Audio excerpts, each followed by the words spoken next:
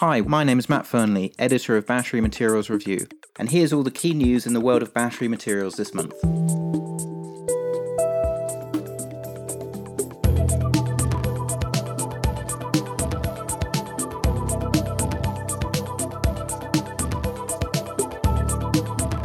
Welcome to March's edition of Recharge, the podcast of Battery Materials Review. Later on, I'll be talking to Greg Bowes, CEO of Northern Graphite, on the graphite market outlook and his company's groundbreaking deal to become one of the largest producers in the world outside China. But for now, I'm delighted to welcome my co-presenter, Cormac O'Leary, MD of Electrios Energy, to run through some of the key talking points from February. Just ahead of that, I'd like to thank our sponsor. Renforth Resources is developing the Victoria West sulfide nickel polymetallic project, which is located in Quebec, Canada. Situated within 1 hour's drive of the Horne Smelter, Canada's only copper nickel smelter, the project boasts road access and nearby hydroelectric power infrastructure. The company is looking to define a maiden resource from a body with a 6-kilometre strike length and has already embarked on a drilling and evaluation program for this year. Renforth Resources is listed on the Canadian Securities Exchange with ticker RFR. Welcome, Cormac. No New Year to celebrate this month. How are you going to cope? Well, we have St. Patrick's Day, Matt, so don't rule it out yet. It's every month there's something to go. Something to look forward to. Brilliant. Besides this podcast. What are we going to do in April then? You'll find out, 1st of April. Okay, cool. I should look forward to that. Well, we've got a lot to discuss this month. And maybe we'll start with raw material price rises. Obviously, we are pretty used to what's been happening in lithium over the last sort of 6 to 12 months or so. But a new raw material price driver this month, which is nickel. And of course, concerns in the nickel market due to the potential for trade-related issues with Russia producing something like 9 to 10% of global nickel production, but around about 14% of global class 1 nickel supply. And class 1 nickel, of course, is effectively the key raw material for electric vehicles. So real concerns about that. And of course, that led to the huge spike in nickel prices, which was caused by a very, very substantial short squeeze. A major Chinese industrial group had hedged its exposure on the London Metal Exchange and had a very substantial short position in the nickel market, which ended up having to be covered, which led to this huge short squeeze in the nickel market. Prices touched $100,000 a ton on the LME before the market was frozen effectively, and Tuesday's trading was rolled back. But the big question now is, where a nickel price is going to sort of even out at. Current price that's shown on screens is around about $80,000 a ton. For me, I'm not going to sit on the fence here. That looks well above, the nickel price that's justified. So, where a nickel price is going to fall to, my feeling is it's somewhere between about $35,000 a ton and $55,000 a ton. But that's still 100% from where prices were at the beginning of the year, which is obviously a huge, huge impact in terms of battery prices and economics. Start of the month, it's almost 100%, yeah. So, yeah, and I mean, there's been all sorts of really interesting graphics out and around.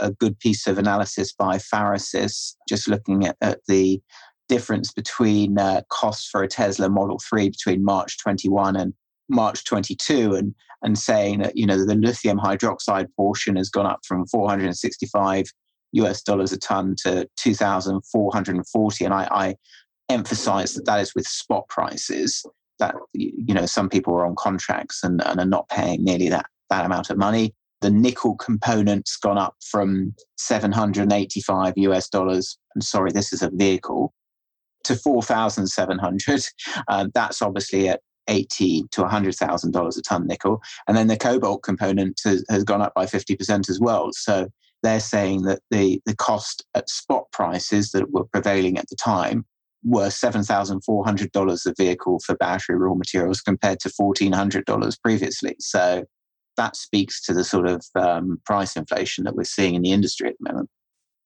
Yeah, it's a nuts situation.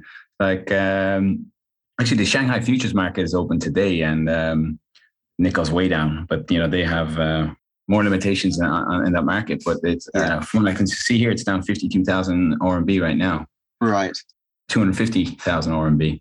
But if we're looking at nickel sulfate, it went from 1 month ago on the spot price market. On the spot market, went from about 40,000 up to 5,000 on the 9th or yesterday. So the price rises over the last month in nickel metal itself has manifested itself into battery chemicals, which is nickel sulfate. I guess the question is, how long is it going to take to pass through the supply chain? And as we've seen before, the supply chain in this industry is quite substantial. It's quite long, and it takes a lot longer than perhaps you might imagine for price increases to pass through. Probably of the order of 8 or 9 months from the raw material end to the actual EV end of the supply chain. It may take longer for the pressure to come through on the automakers, but obviously we know there's going to be pressure, and it's going to be significant. Just looking here at 523 is up over about 70,000 RMB over the last month. That's not just, obviously nickel is not the main component. It's nickel rich, but we're seeing that throughout the battery chemistry, and obviously the biggest problem for Chinese manufacturers is the unstoppable momentum of lithium carbonate. It's above 500,000 now, so well above actually. And hydroxide's been playing catch up as well. So I think we are getting to that point now where you wonder, excuse my French, but where the puke point is for automakers. When do we start to see demand elasticity to price? Do we start to see demand elasticity to price? I mean, one of the issues that we're dealing with in this space is that this move to electric vehicles is not being driven by industry; it's being driven by politics. So, will we see Volkswagen might argue against that? yeah. But will we see? Can the auto producers actually afford to back out of this trend, or effectively, are they going to have to basically continue to make electric vehicles that are going to lose money on a unit per unit basis because that's what governments are requiring them to do? I think it's a really difficult question, and obviously the issues in the nickel market mean that we now have two primary chemistries: LFP, where precursor prices have risen very materially, and now ternary, where again precursor prices are going to rise very materially. There aren't going to be any winners and losers now. Everybody's going to be, suffering from much higher raw material prices. Yeah. Well, I was looking at the Chinese response during the week, and one view, I'm not saying it's the nation's view, is that that nickel, they're basing their future on the LFP, as you just mentioned there, and that they're not as worried as the runaway nickel train.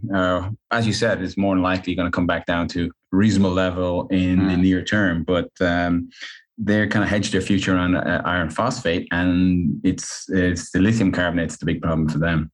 We should emphasize here that this raw material shortage, this period of elevated raw material prices, is not going to last forever. I mean, you assume if prices remain at these levels, we will see capital come into the space of the raw materials end of the business. And it'll take, 5 or 6 years or so to see meaningful project financings, new projects being built. But, in 5 or 6 years, we'd expect prices to start to come down again because there will be enough new supply coming into the market. But obviously, during those 5 or 6 years, we are going to see elevated prices. So, does the auto industry just sit there and say, well, fine, let's take it on the head. We're going to make losses on EVs for the next 4 or 5 years, but after that, we should be viable? Or do we say, let's look around for different technologies to use? It's a difficult one, isn't it?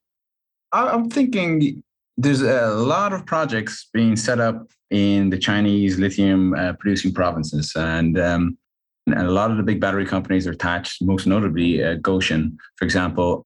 So that's aimed at, now that's China's effort to be self-sufficient in the lithium field. No doubt, China will get these projects up and running and producing, not in the near term. In the near term, it'd be relatively small amounts of lithium chemicals. But in the long term, in the medium term, if they get up and running, it could alleviate internationally, globally, some of this capacity gap. Because any of the models I've seen don't really, in the global supply, don't include what's going to come online here in China.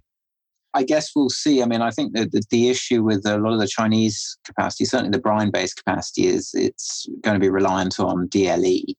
So that there is a question about, whether they'll hit the production targets that they are currently targeting. My experience has been, don't bet against the Chinese when it comes to capacity additions in China, because they'll always find a way, but they may not find a way that's cheap or necessarily hits their targets anytime soon. So I think that you're right. There is more stuff coming on in China. It's just that China can't bring on nearly enough internal supply to meet its needs, and certainly not to meet sort of global needs. So we still have a huge global shortage of material. Okay, well, I think we've done that subject to death. Let's talk a little bit about EV sales this month. And I noticed that the Wuling Hongguang Mini losing a little bit of market share, and we have a new entrant into the top 10 this month, the Chery ice cream. Brilliant name for a car. Great in the summer months. Yeah, I heard that, also doubles as ice cream van. So if you see them parked over by the beach. It looks like one. The BYD is doing great sales. I think they're close to 80,000 or 90,000, in February. It's and it was like that. Like BYD was top of the pile last month as well in January. And Tesla, I guess, are exporting a lot. This is domestic Chinese sales I'm looking at here. Yeah, domestic sales. Yeah, I think Tesla are exporting a lot, and I mean, I think it's very interesting. Also, if you look at the top 10 selling models in China, I think 3 of them are now mini EVs. Another 2 are small EVs. There's a couple of plug-ins still there. There's only 2 full-size battery EVs in the top 10, which is the BYD Han and then the Tesla Model Y. I wonder, is that sort of saying something about the direction of travel in EV land, that these smaller models with smaller batteries are really starting to dominate? I haven't seen many of them. I'll put that with you. I've seen more Teslas. You're in Hong Kong, aren't you? So. Yeah. I think, it depends on, China's divided into urban and rural, basically. I think the obviously sales are much greater. China's doing a lot to promote EV sales outside the metropolises now, such as Shanghai, Beijing, Shenzhen. And mini EV, I think, is very popular in the cities, but it'd be interesting to see what kind of cars are in demand out in the rural areas. Probably judging on what the current cars of desire, there's mostly 4x4 SUV type vehicles, if you have the money for that kind of car out there. But it's outside the cities, the 4x4 SUVs are really desirable. I can't see a mini EV being a great run around in a bumpy country road, but there's a new EV out this month, Hongguang. Hongguang is just not one mini EV. I think they got like 10, close to 10 different models. Right. And they just released the Game Boy. I don't know if Sony signed off on that, but it's got a 300-kilometer range. It's huge, really, for such a small battery pack. What battery pack size is it? I think it's a 15 kilowatt hour, somewhere between 15 and 20. That's amazing. So, I mean, just to pick up on a couple of points. I mean, first of all, China, the urban population ratio is about 63%. So cities are the bulk of the Chinese car buying population, should we say. So even if China is trying to push EVs out into the urban areas. But the second tier cities are like 15 million people. Yeah, exactly. So, I mean, the second big tier cities and even the third tier cities are probably bigger than most Western cities. Yeah. So even if they are trying to push EVs out into rural areas, we're not really expecting that to be a big driver in terms of sort of sales over time. I guess my question is, if smaller EVs with smaller batteries is a norm, what does that do in terms of raw materials? Because obviously, if you're using EVs with, say, an average battery size of, say, 30 kilowatt hours compared to the current average battery size, which is between 50 and 60 kilowatt hours, you can make basically double the number of EVs for the raw materials that are available. So you do wonder if automakers will now start to push towards the smaller EVs for urban populations, which are very viable. This month, there's been a couple of EV releases in China. There's been the Baidu collaboration with the SAIC. It's a sedan they're releasing, the L7. It's a 1,000-kilometer range. 115 kilowatt hour battery pack is the high level. The standard is 93 kilowatt hours. So, and there's three big releases this month. There's the Horizon Motors, range is 710 kilometers, and the BYD Plus. They just released a couple of models off their platform, and that's 510 kilometers. So, for those three, they're all the BYD is a SUV, but the other two cars are sedans. I'm not saying that there won't be any releases of premium models, but I am saying that mass market, which is, the bulk of the volume in the market, is starting to move towards smaller batteries, smaller cars.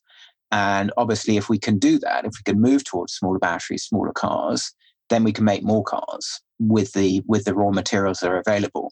But if we stick with, 60, 70 kilowatt hour batteries, then we are banging up against raw material capacity constraints effectively this year, in my view, potentially beginning of next year.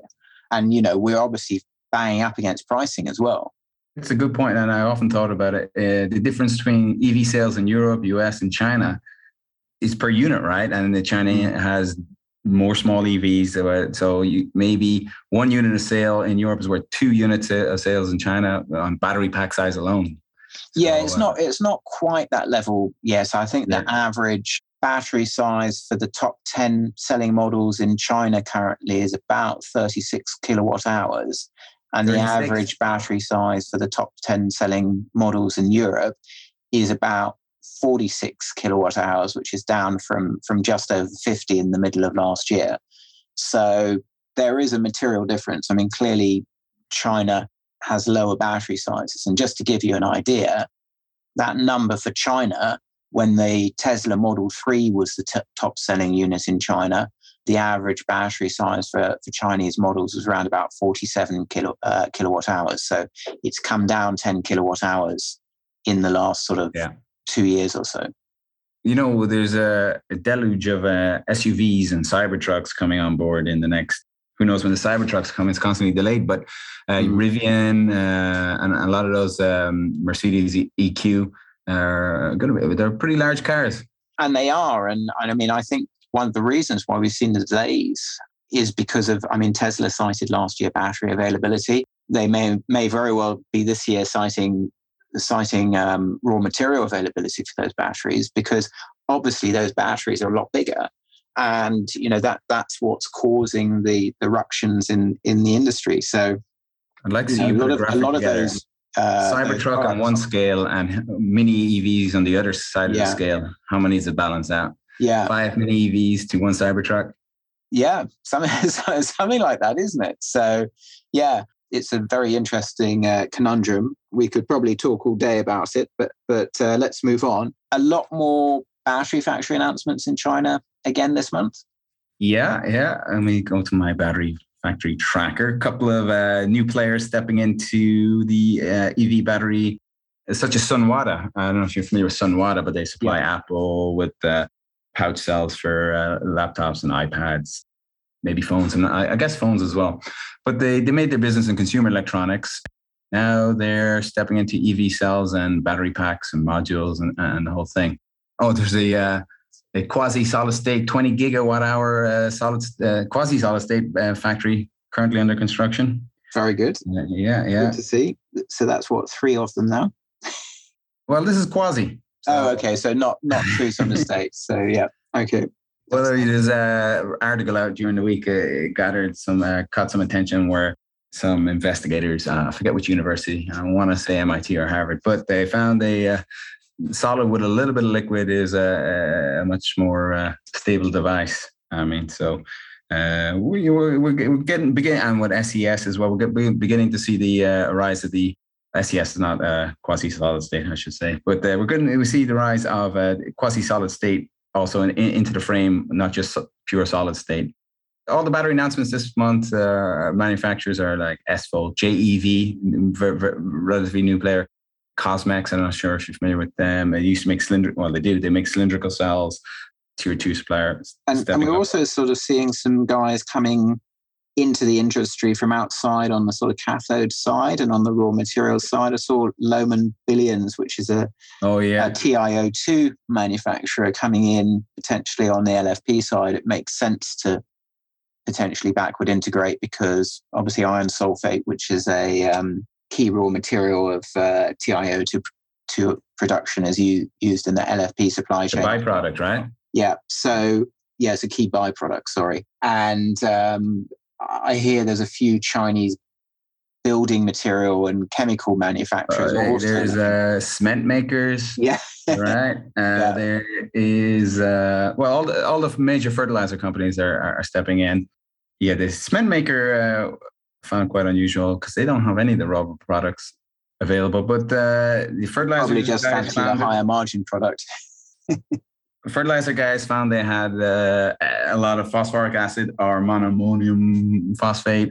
And as you just said, the TiO2 guys have the ferrous sulfate. Yeah. And the only thing they need is someone to neither have made iron phosphate. That could be an issue for them. The production, there's not...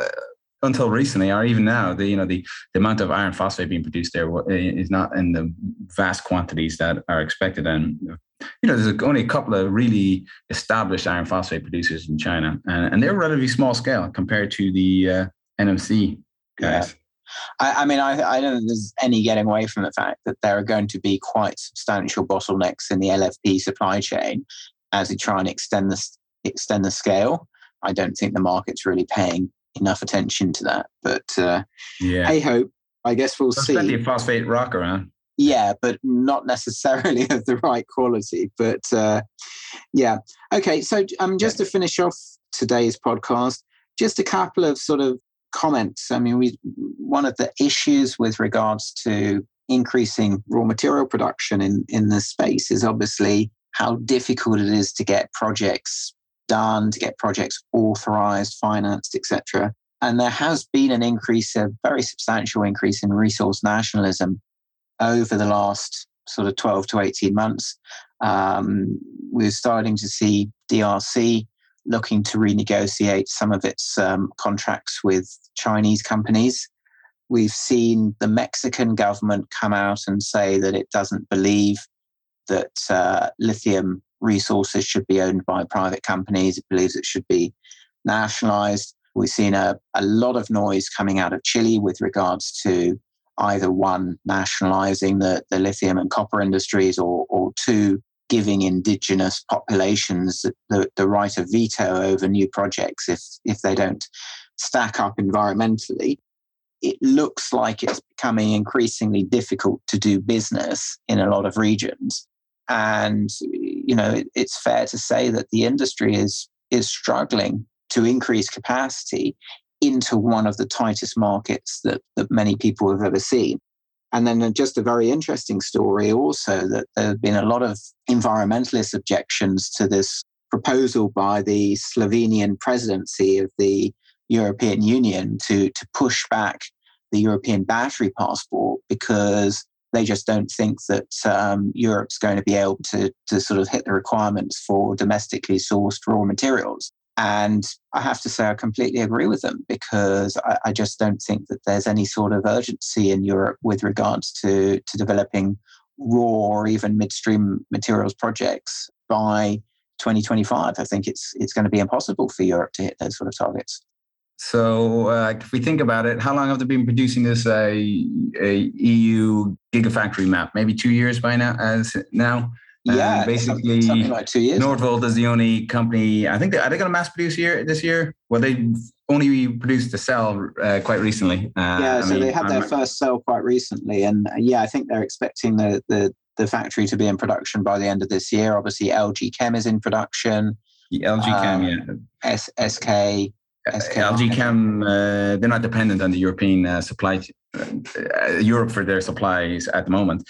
But who's going to be up and running by 2025? Look how long it took Northvolt. I mean, there have been announcements of something like 350 gigawatt hours of battery capacity, I think, in the US and Europe, that's expected to be on by 2025. I mean, we'll see how much of it can be, but it's not going to be possible to source that raw material for European battery factories from Europe, not by any stretch of the imagination, because the planning regulations are so difficult to get through. I mean, I track a number of projects in Europe, and I don't think a major project in Europe has been fully financed or approved in the last 3 years that I've been tracking. So look at Tesla. Have they got all their permits yet? I think they just got another one recently. And I think I read that Tesla got their final permit. So it could be in production,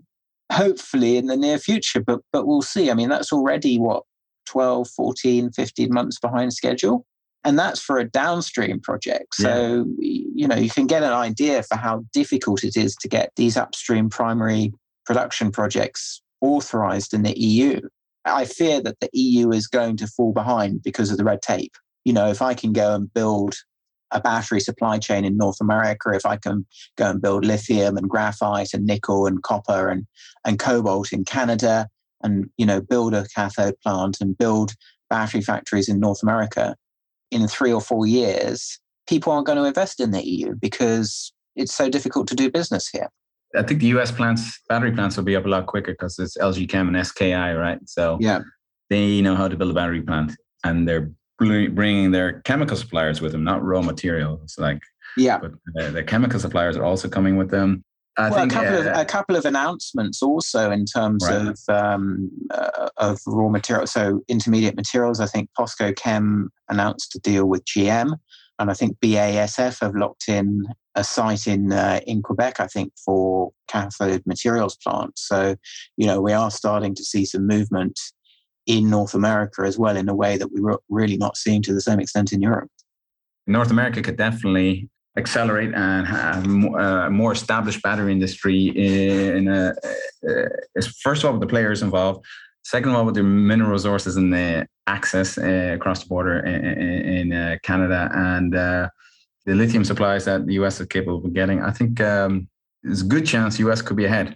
I think the US is going to leapfrog Europe at this stage. I'm going to say North America is going to leapfrog Europe at this stage, because I just don't think the Europeans can help themselves. They just continue to sort of muddy up the waters, make the planning procedures more difficult, and just so much red tape.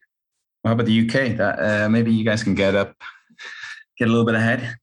Yeah, maybe. I'm not holding out for that, but we're very good at plucking defeat from the jaws of victory in the UK. So we'll see how we do. Great. Okay, we will call it a day there. So I'll say thank you very much to Cormac, and look forward to speaking to you next month. Thanks, Matt. Talk to you again. Bye-bye. Moving on to our interview now.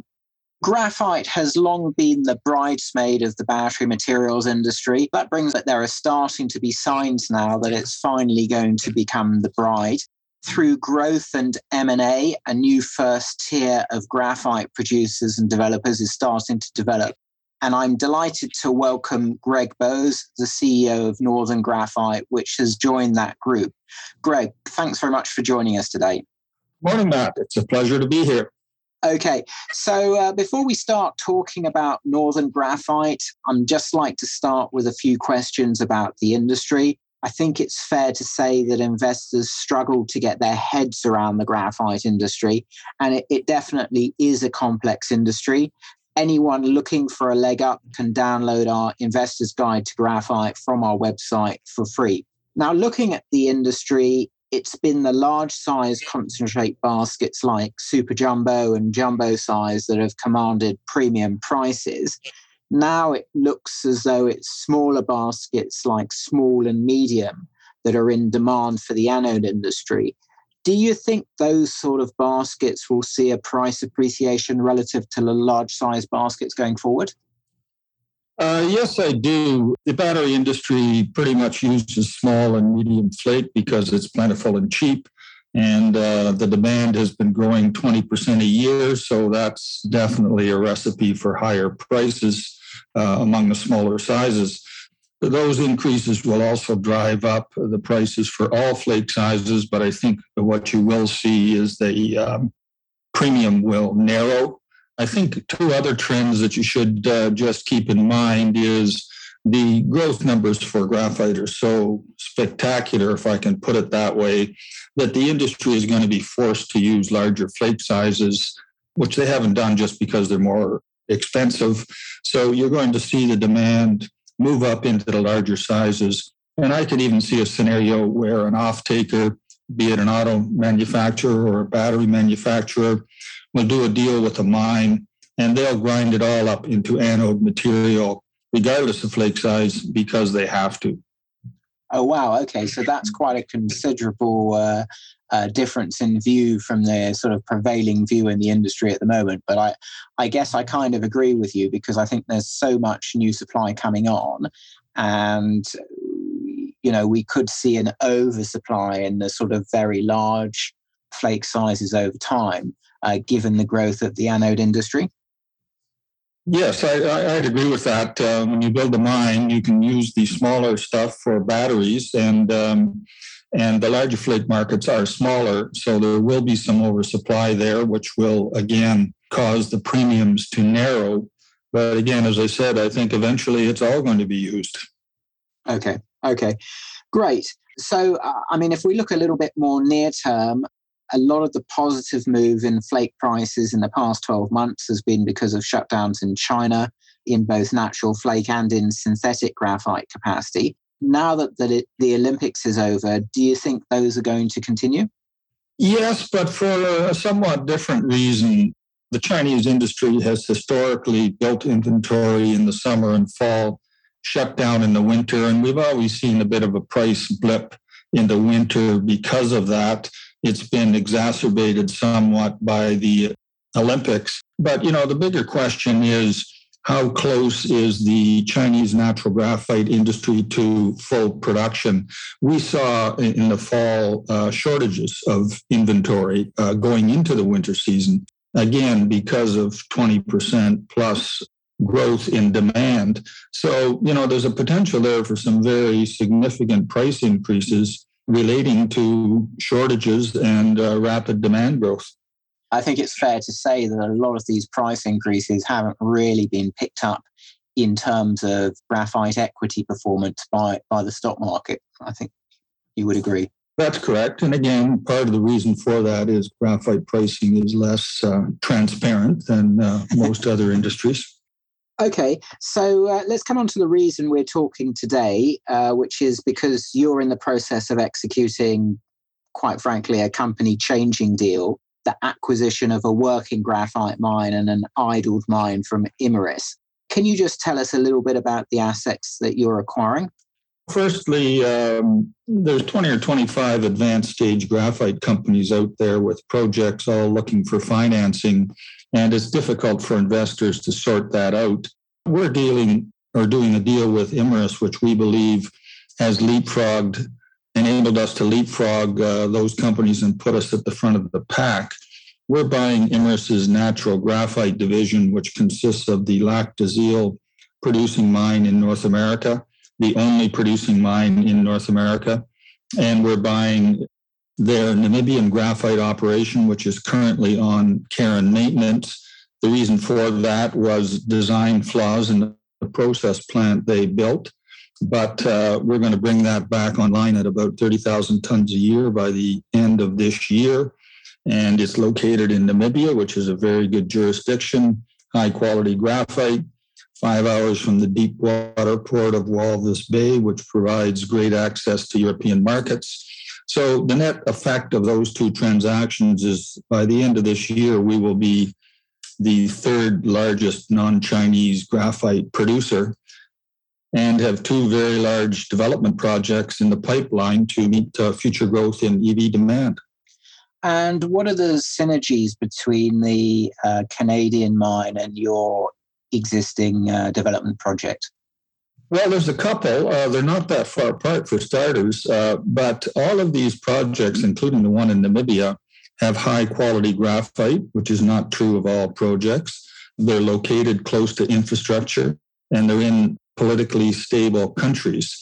So it's a very attractive package of assets. I'm based in Ottawa, and the Lac des Îles mine is about 2 hours by car to the east, and our Bissett Creek project is about where I am right now. So we're located in the southern part of Canada. The operations are fairly close together from a management perspective. They're close to infrastructure and they're close to markets. Okay.